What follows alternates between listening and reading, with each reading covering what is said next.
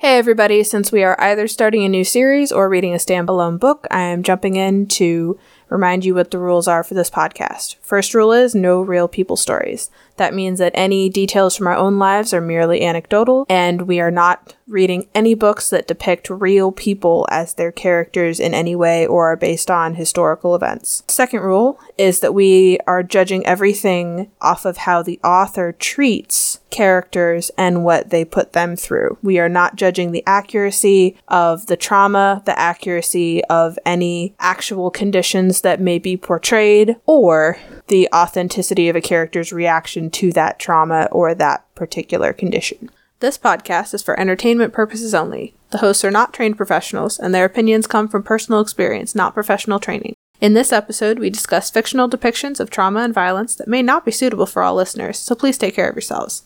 Specific content warnings for each episode can be found in the show notes. Events in the media are discussed in approximate order of escalation. This episode contains spoilers.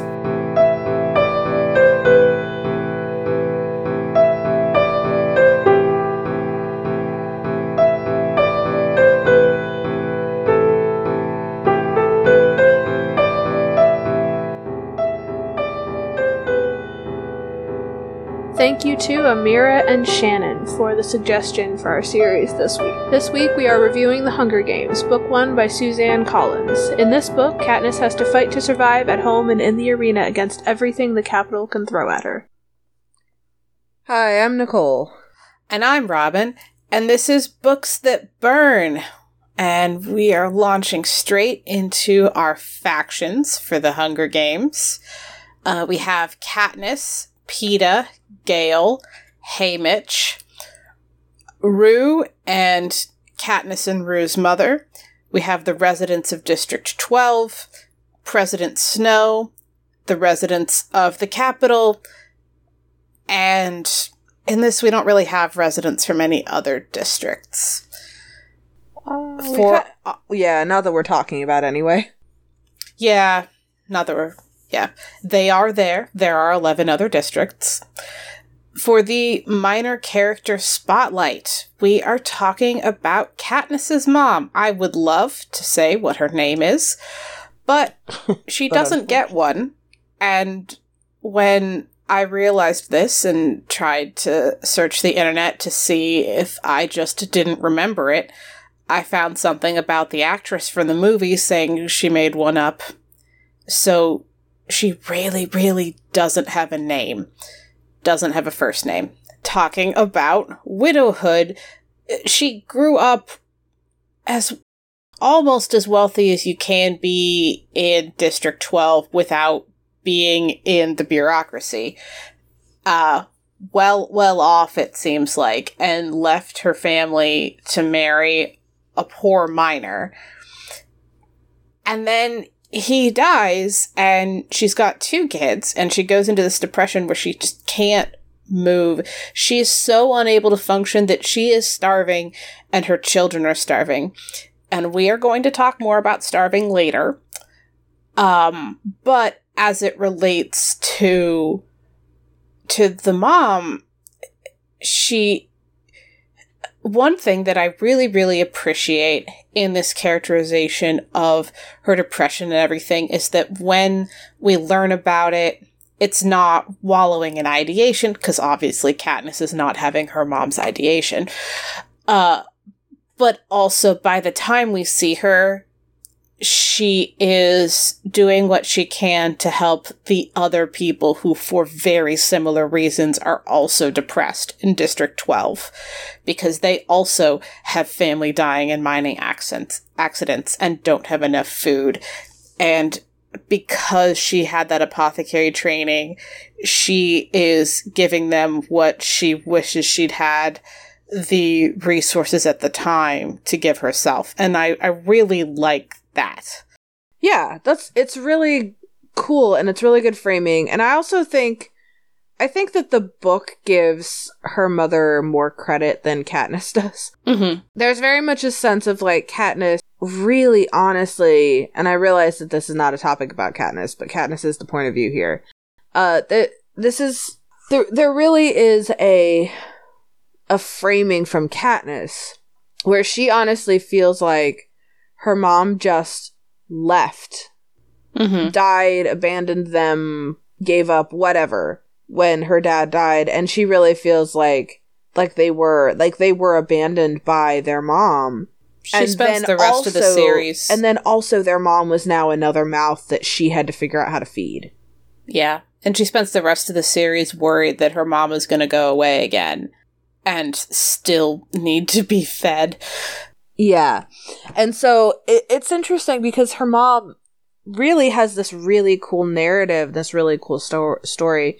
And I mean cool not as in a, oh, wow, look at this, but as in a, like she had this thing that really literally did almost kill her, and by extension would have killed her children, but her own inability would have killed her children.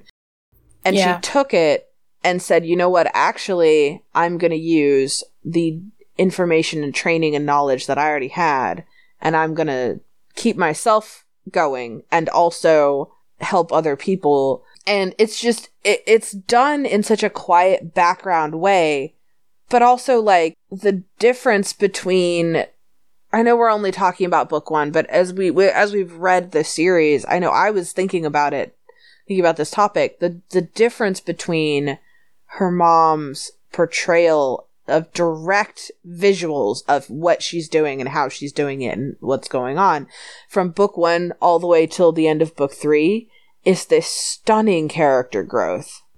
Mm-hmm. And it's really cool. And it's the kind of thing where, like, I will, for reasons we'll get into in a later topic, I will probably not read this series again. Yeah. But if I were going to, I would like to read almost, I guess, like a short story that is just the mom's character growth.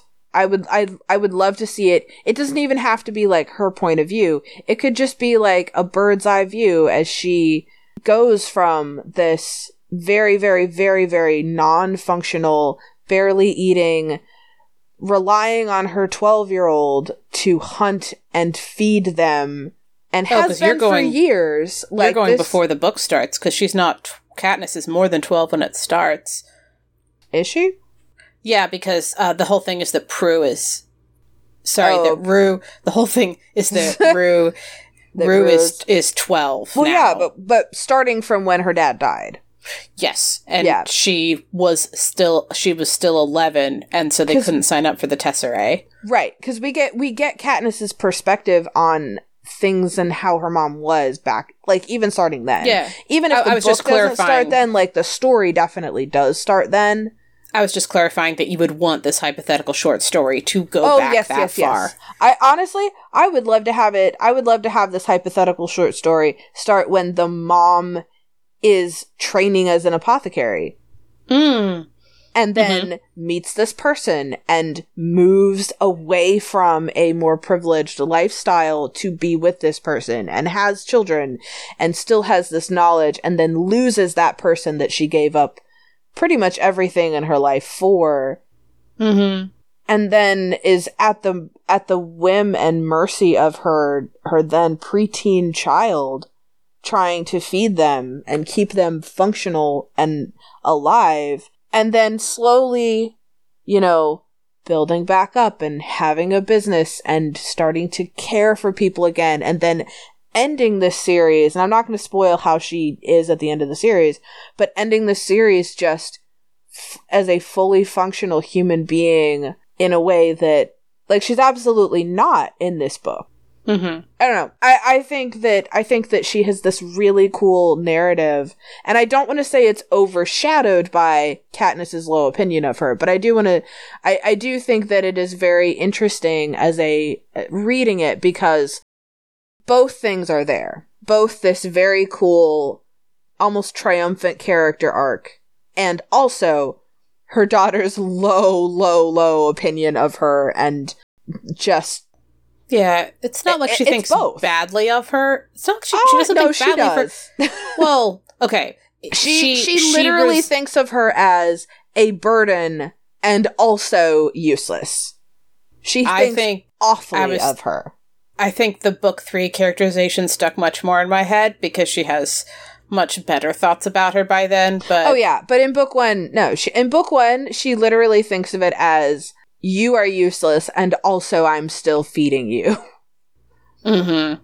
Like, Yeah. that's it. There isn't even, like, a positive relationship warmth or compassion or tenderness, or it's all very, very just, you are another mouth to feed, and I hate you because you couldn't have fed me ever.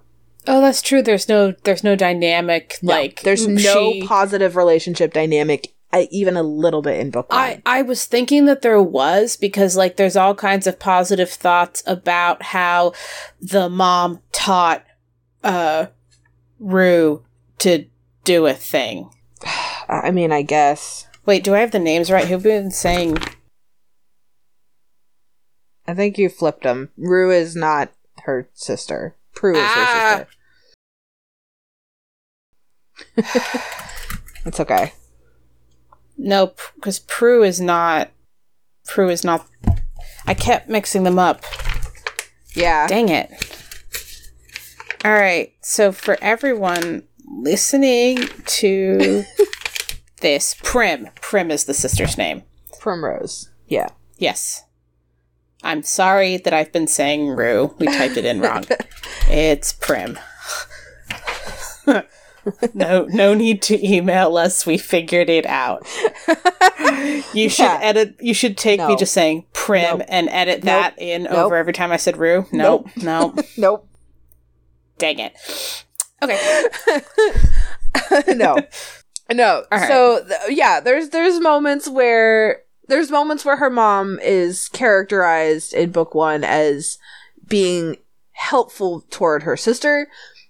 But as far as, like, but there's no relationship between them that's anything positive.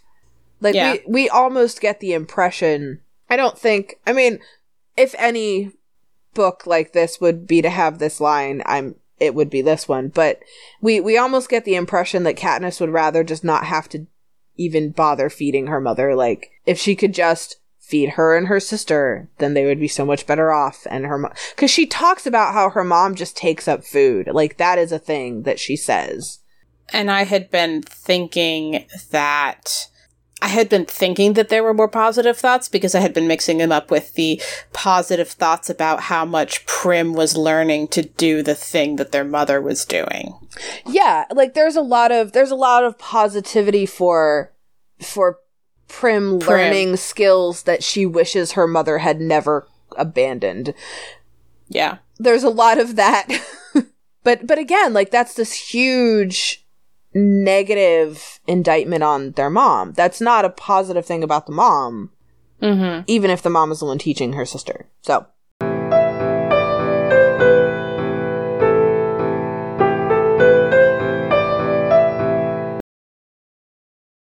Talking about Katniss and faking a relationship. To be clear, in a technical sense, they have a relationship, but it is... I mean... they're faking a romantic relationship. Yes, they're faking a romantic relationship. They're heavily implying but not actually having a sexual one. With stuff like sleeping together in the train car overnight, like different things that make everyone think that they're doing more. Yeah. Let alone what I'm going to call the lie later on. The lie that heavily implies things. Mentioning that is a thing, I think here is important. We don't need to delve into that particular thing because it's not in this book. It's in one of the later ones. Yeah.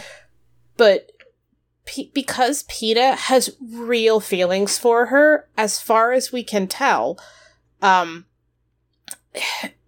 she's got kind of this like, oh, he loves me. Do I feel anything for him or not? She's not sure how she feels about Gale.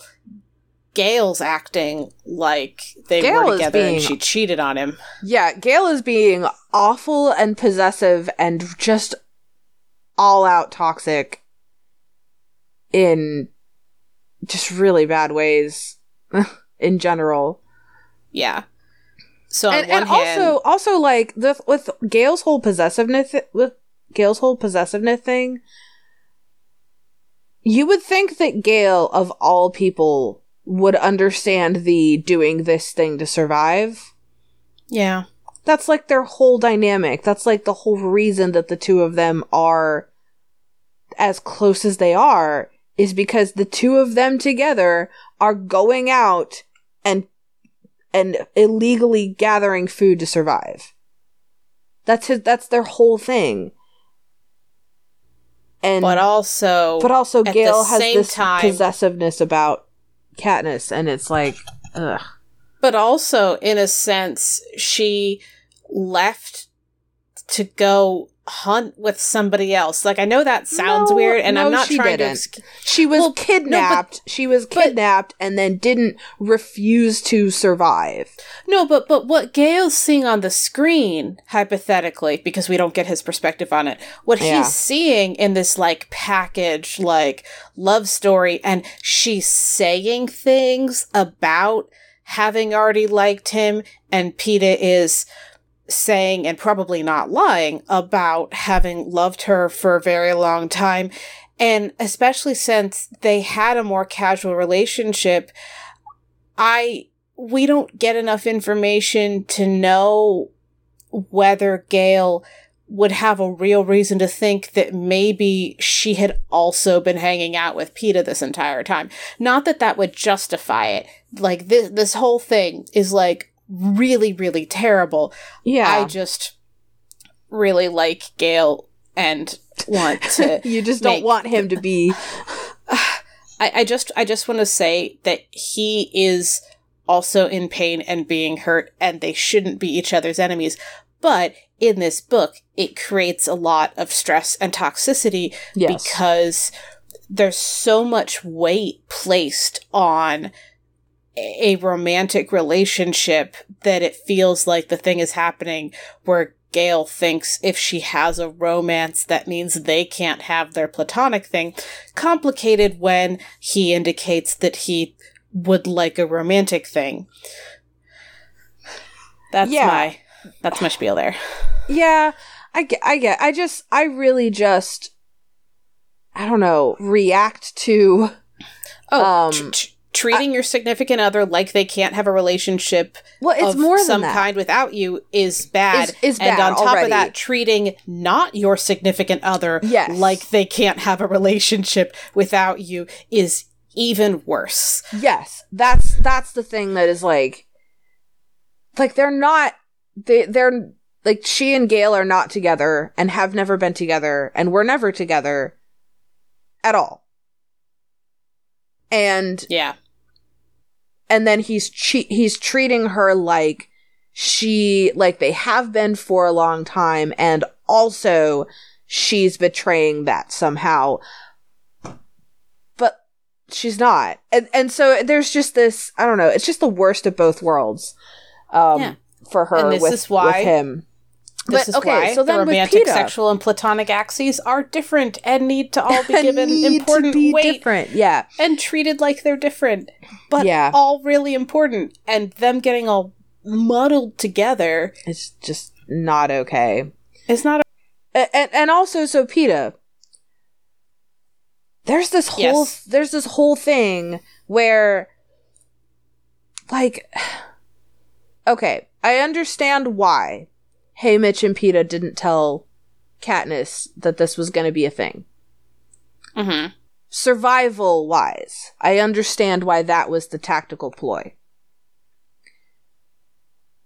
But if they're going to do that, Peeta has to be the person to understand that Katniss... that she doesn't actually... That Katniss is fully able to fake it to survive. And the fact that was not understood by Peeta... Haymitch clearly understood. Haymitch understood.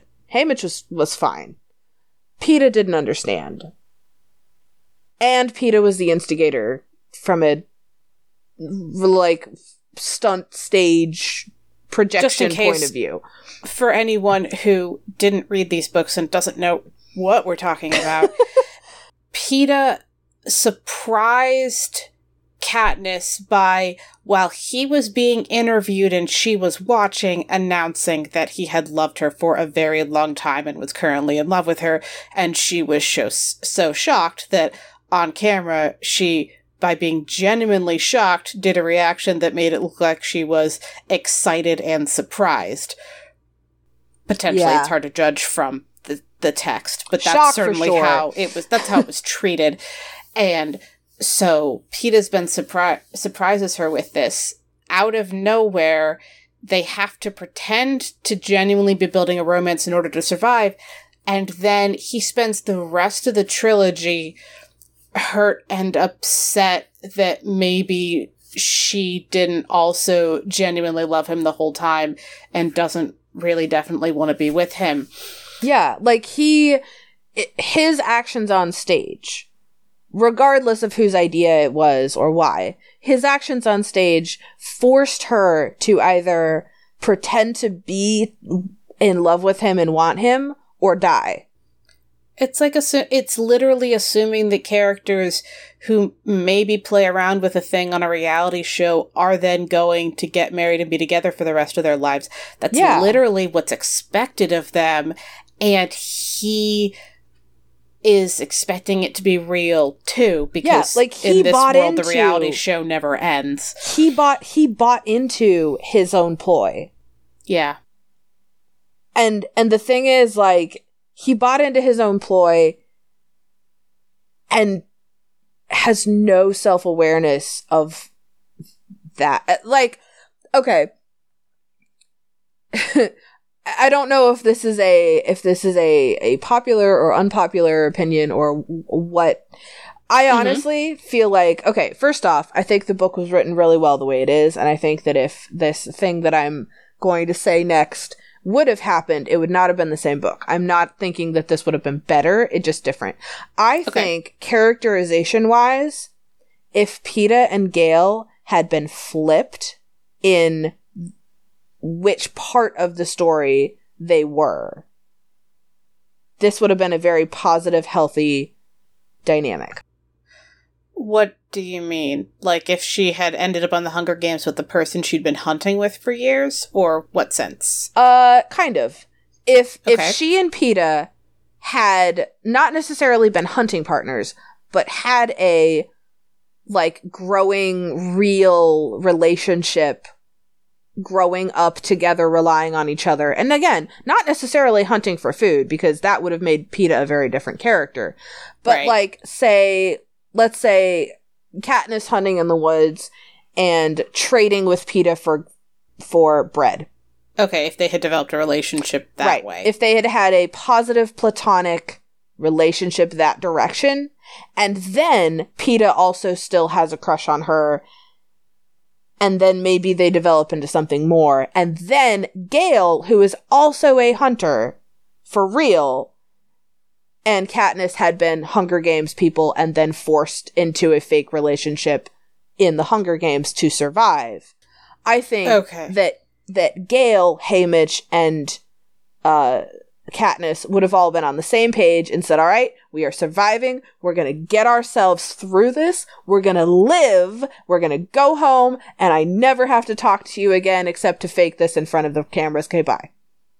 And then she and Peeta could have gone and have just like this healthy budding romance. And Peeta would have seen what happened on screen and not just decided she was cheating. Instead, they would have like actually probably had a real conversation about it. And when Katniss said, we did it to survive, look at me, I'm alive, and I came back to you because I didn't blow my cover, Peeta would have been hurt, probably, but Peeta would not have been hurt and given her the silent treatment and jeopardized other people's survival to do so. Instead, it would have been, oh, this sucks, and then they would have probably actually worked through it.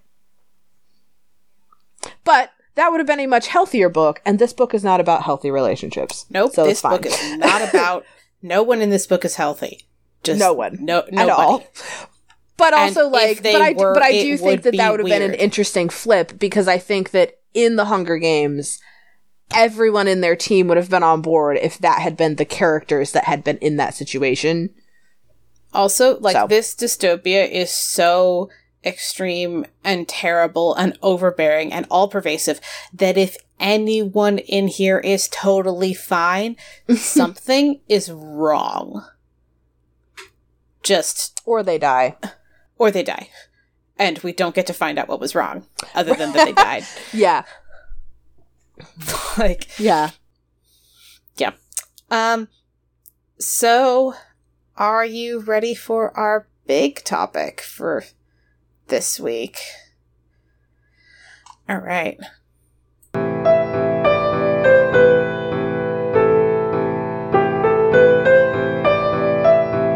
Moving on to our third topic, food starvation and food insecurity.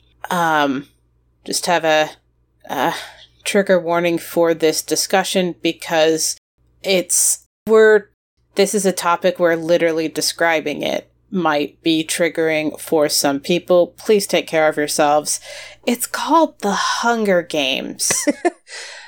And that theme is through the entire series. We are focusing on how it shows up in book 1. So, for Katniss, the Hunger Games started as soon as she was born. And I think maybe the cruelest trick in the book is pretending like the games are only once a year and only for those 24 children. It's not.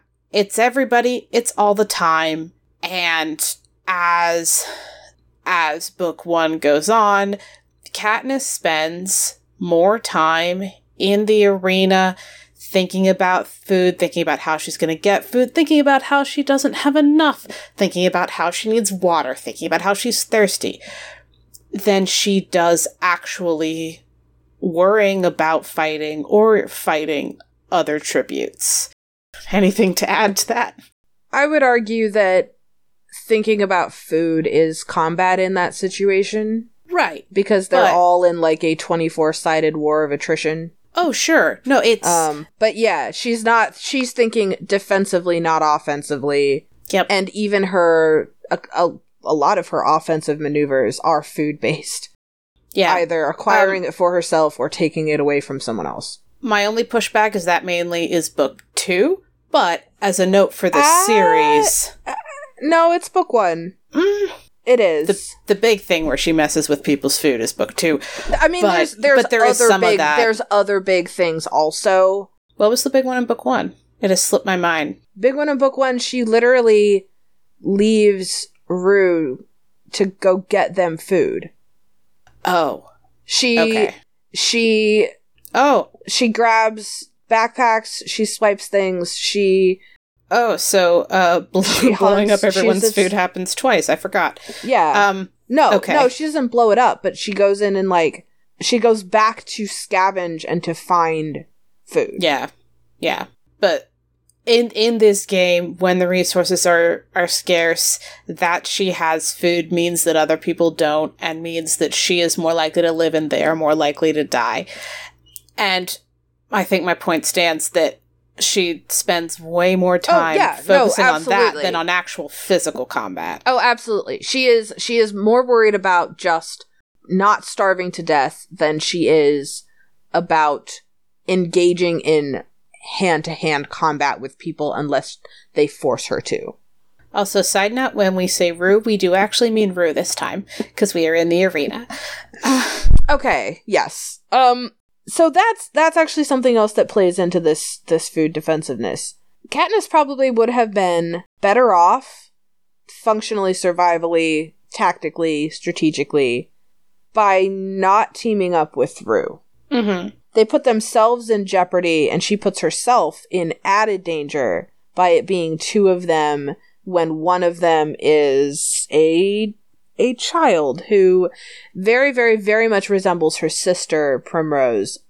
And these 2 characters are so conflated together in Katniss's mind, and it's portrayed in that book, that, she sacrifices her own food and her own resources to keep Rue safe. Also, in the narrative, they are conflated so often that if you heard our first segment, it was me saying Rue the whole time when I meant Prim.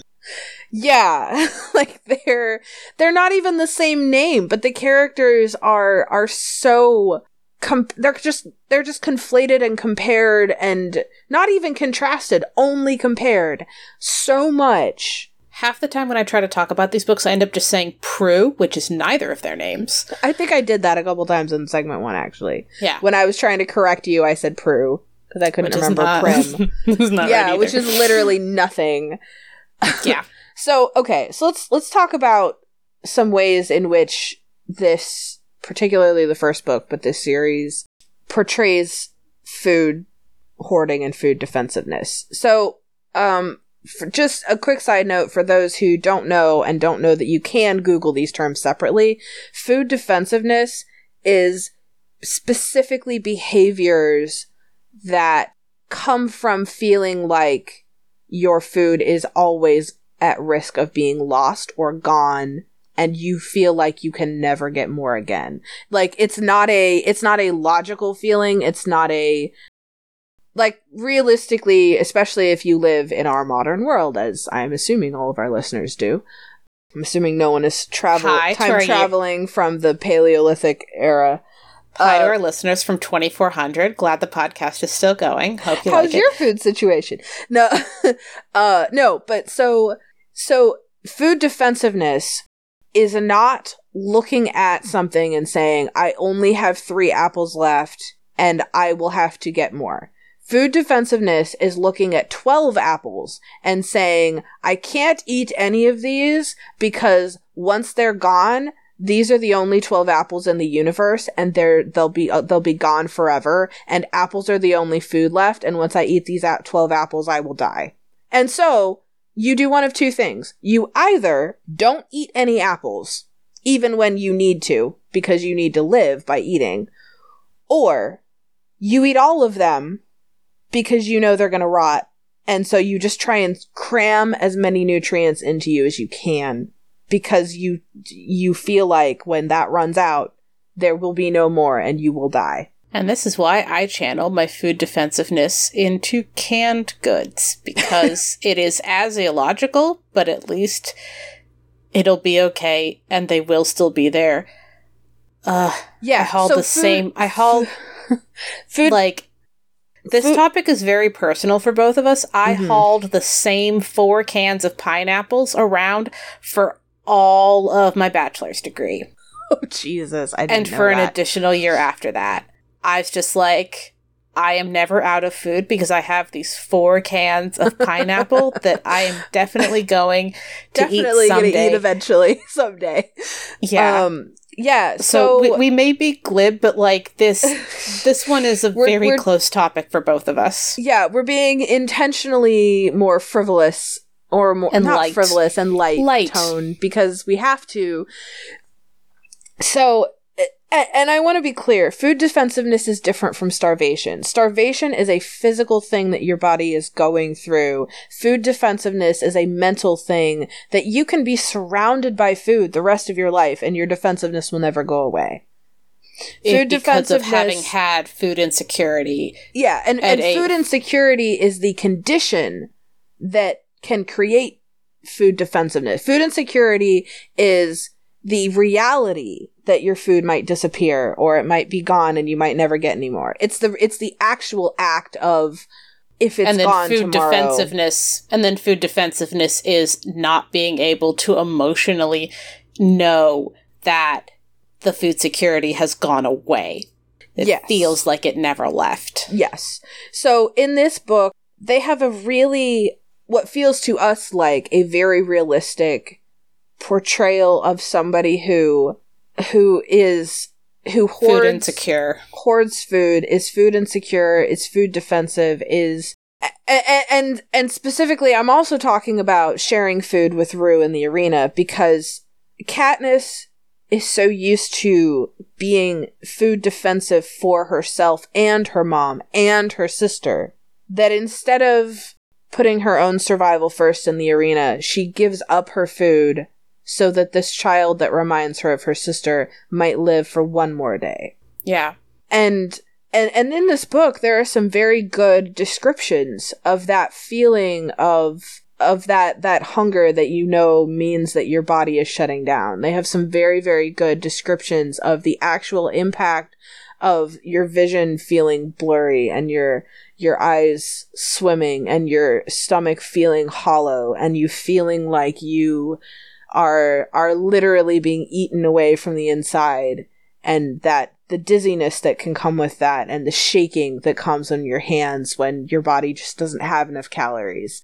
And they do a good job of describing this. And they do a good job of not just, oh, Katniss goes through the Hunger Games and is also dizzy. Like, no, it has a real impact. It's in everything she thinks about. It's in everything she does. Every plan she makes centers around, when will I eat again?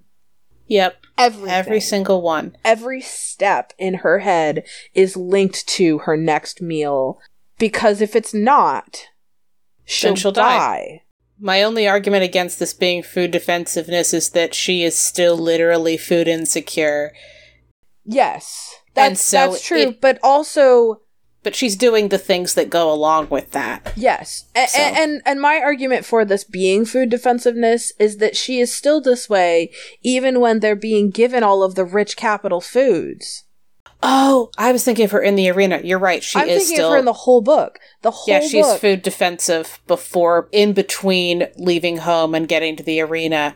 Yep. She stuffs her face with food that she knows might make her sick because it's too rich, too fatty, at the first chance she is given on the train, because what if they're being cruel and they starve her for 4 days after this meal? Yeah.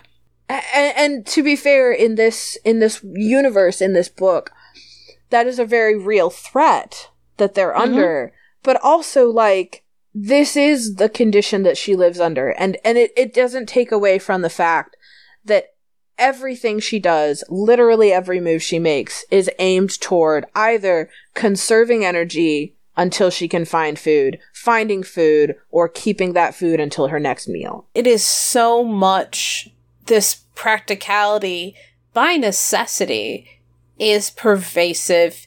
She is not the only one who's like this. She just is our point of view character. And it's so realistic. And I'm using this word intentionally because this is descriptive and pervasive in a way that is incredibly, incredibly traumatic to read if you have any relation to this trauma. And we say this not hypothetically. This was a stressful book for both of us to read because of that. So this, no joke, slight bit of realism here, because this is something that I feel like this is not a trauma that we just see treated with any kind of care in media in general. And so there are some traumas that, you kind of see them and you realize how big a deal they are. This is one that I just really feel like I need to highlight because it's not one of those. Yep. Reading this first book meant that I did not eat for 24 hours. Because it stressed you out so much? No, because I was hungry and went down to my kitchen and said, what if I accidentally ate the last 5 boxes of mac and cheese and all of my 3 oven pizzas and also ate all of my pasta and also ate all of the corn dogs in my freezer and also finished up all my fish sticks and my ravioli and starved tomorrow. And so I didn't eat. Yeah, that's what I meant by stressing you out. That is being stressed. Sure. But I feel like this is one of those things where if you don't have this, and we'll say this in our wrap up too, I think, but this is one of those things. If you don't have this problem, these books are great. If you have this problem, just know that it is this bad because it is this well done and it will hurt. And we're caught in a bind with describing it because either we miss impressing on people who don't have this how much, yes, this is the most traumatic thing in book 1. Yes. Other stuff goes to the forefront in books 2 and 3. That's why we're talking about it in book 1. But hands down, this is more traumatic and pervasive than the deaths as they are depicted in book 1 from our perspective. Yeah. And that you feel free to disagree with us. We're gonna talk about death in later books because there's plenty of it. Yeah. But as soon as we read these, it was like, okay, we're talking about her mom's depression. We're talking about food insecurity. What do you want for topic 3? Just boom, boom, no question. Yeah. And I just that for these characters, the Hunger Games begins when they're born. Begins before they're born if their parent can't get enough for them to be okay. Before then, like, the Hunger Games don't end for these characters. It is not once a year. It is all the time. So that's, I hope we have communicated that well. This topic stresses both of us out. So this topic is the reason that for those who didn't listen, or even if you did, this topic is the reason I said in topic 1 that I am probably not going to read these books again. Yep. Because it stops me from eating. Yeah.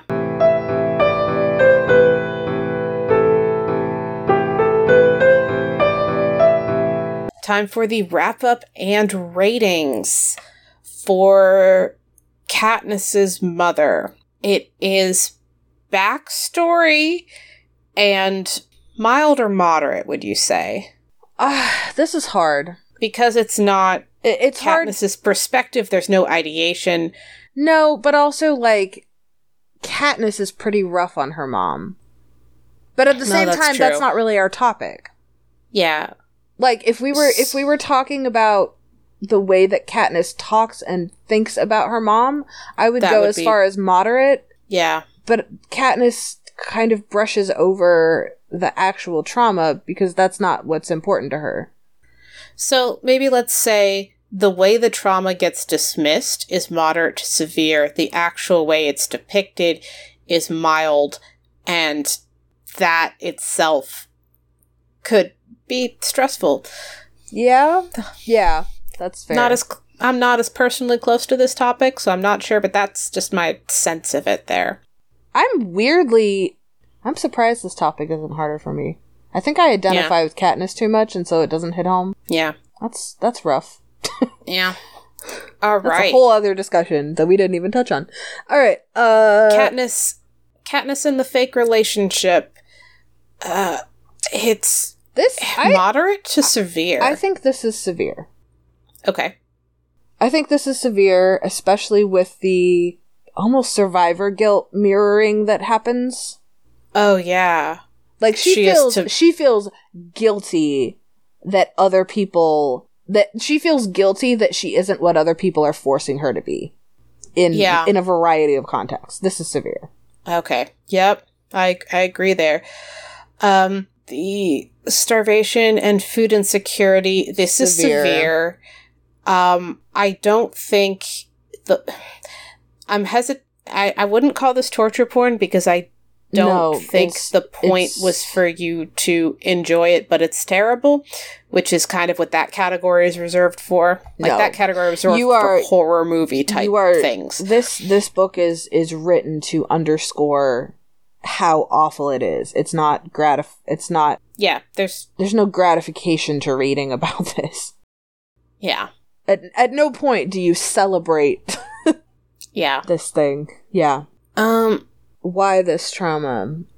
Mom's depression is... I'd say it's interchangeable because there's so much stress and pressure that something else could have been. I mean, she could have gotten her skills some other reason. Yeah, her mom could have... I was more thinking that their life is so hard that, especially when Katniss's name isn't the one drawn, you wouldn't even need it to be that she was taking Tesserae to have her name be in there a lot. That's true. Yeah, like there's just a lot of reasons this is interchangeable, but I don't think it's irrelevant. Like, it's definitely a thing that something needs to be there. Oh, sure. Yeah. More so in books 2 and 3, but Yeah. Yeah. Fake relationships. This is integral. It's integral. I think there are ways you could have tweaked it. We went on a hypothetical how Nicole wishes this had been handled. Yeah. But that would have been a different book. This had been done. No, it's not how I wish it would have been done. I just think it's interesting to look at. Yeah. Yeah, Nicole had their little fanfic of swapping characteristics of Peeta and Gale to make not it swapping not characteristics. be toxic. Keep their story characteristics. Beats. Swapping story beats. Just swap character placement. Yeah. Anyway, with that, we're stalling. It is integral. We're going to move on to the third one. But yeah, it's integral. Let's talk about this. Talk about anything else. Yeah. So, fake relationship is integral, woven throughout this entire book and through the entire trilogy. You could tweak minor details, but the shape of it is the foundation part of the foundation of this book. Alright, now onto the actual foundation of this book. Starvation and food insecurity is integral to the plot. Please take care of yourselves. This book is full of ideation about starving and food insecurity. It was triggering for both of us. Please take care of yourselves. Don't read this just because it was super popular, if that's going to be not okay for you. Try not to harp on that. It's just, there's so much, and you can't take it out of the plot because it is the mechanism on which the entire twisted architecture of the Capitol runs. Making sure that everyone is not okay. Alright, now, for the trauma being treated with care, I think for the mom, yeah, it's hard to tell whether, I think it was treated with care, but not very much attention. Like, yeah, what there was treated, like, it doesn't feel like handling this well was a focus. Mm-mm. No, but also it wasn't on screen enough to be a problem. Yeah. The fake relationship is, I don't think it's treated with care. No. It's not at all. It doesn't have any messaging about Gale's reaction being not okay as a reaction.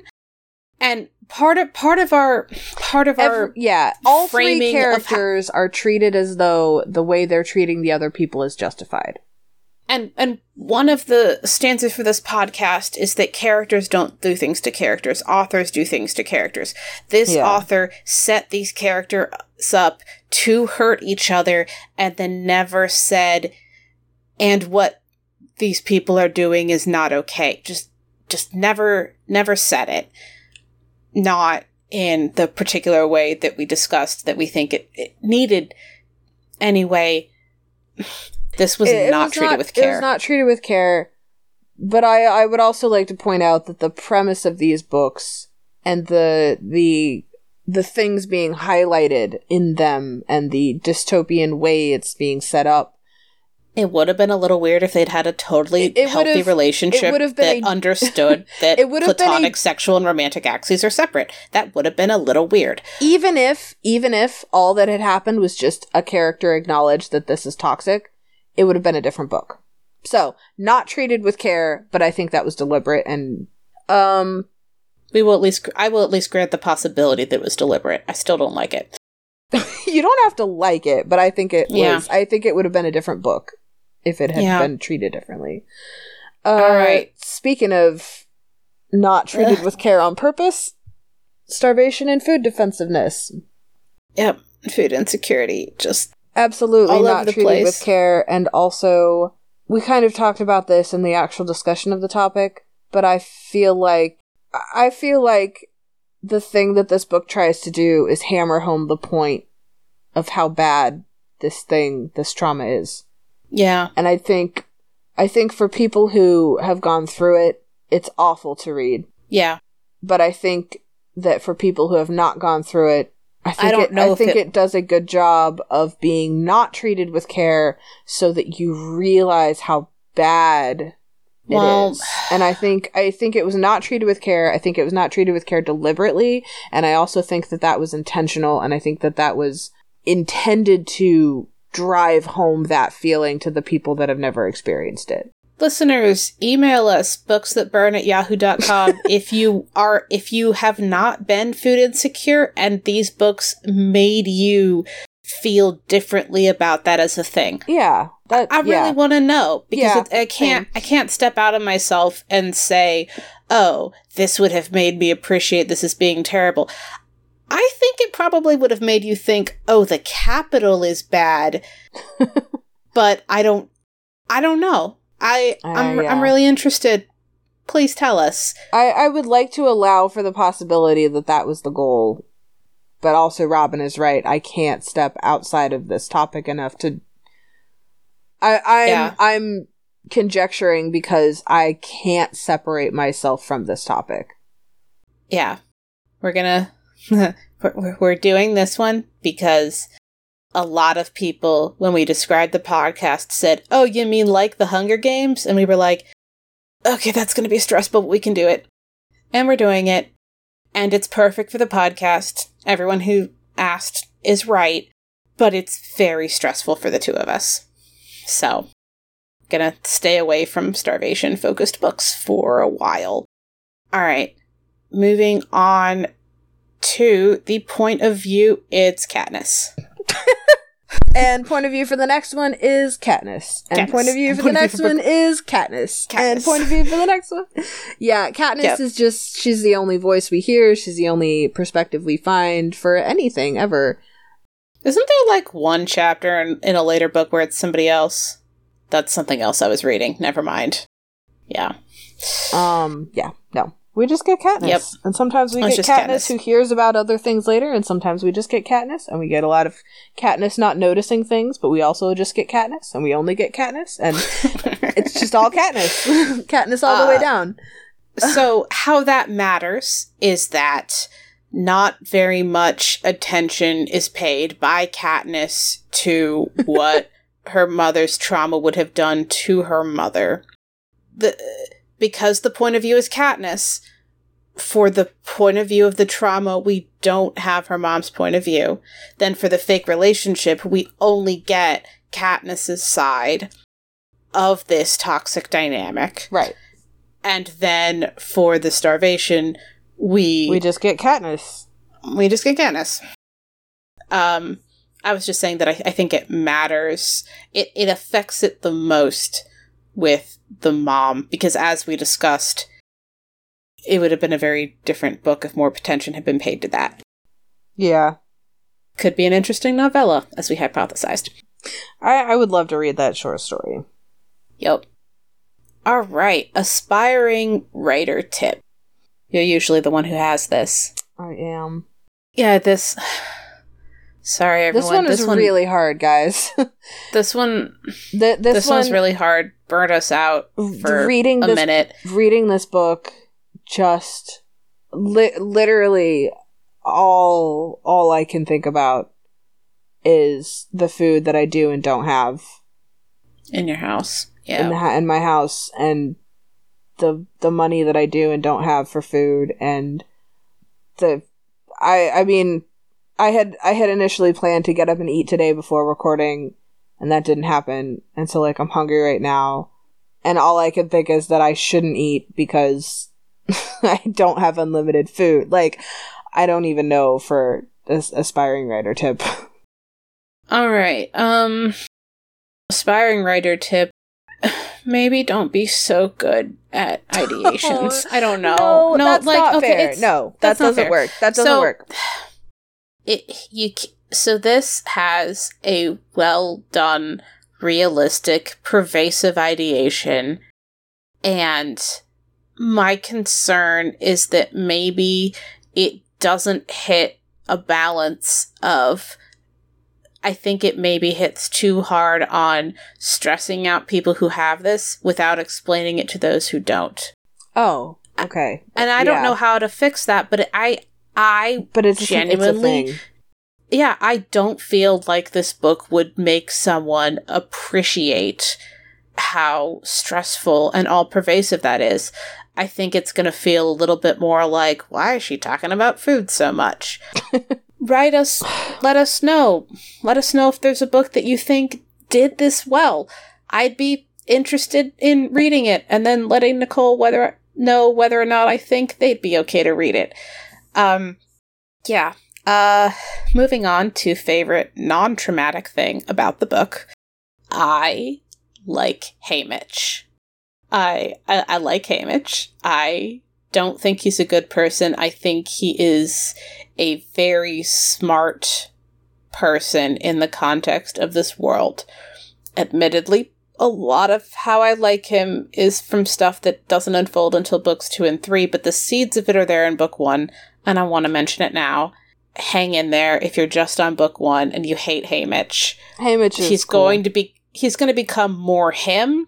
I can't speak to you for you as to whether you would like that or not. I enjoyed it. Did you have one? I like the initial pre-game dynamic between Katniss and Gale. Yeah, that's good. It's not 100% healthy, but I don't know. Again, I like their world is so messed up. It would be surprising if they were 100% healthy. Yeah, nothing in this book is 100% healthy. But I agree. I like their initial dynamic. All right. That is it, everyone. Thank you so much for joining us.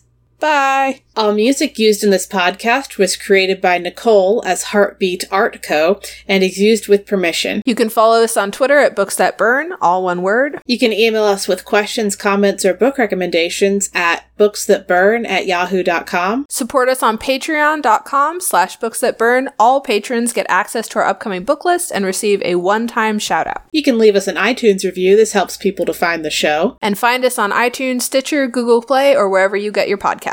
Thanks for listening. We'll be back in 2 weeks.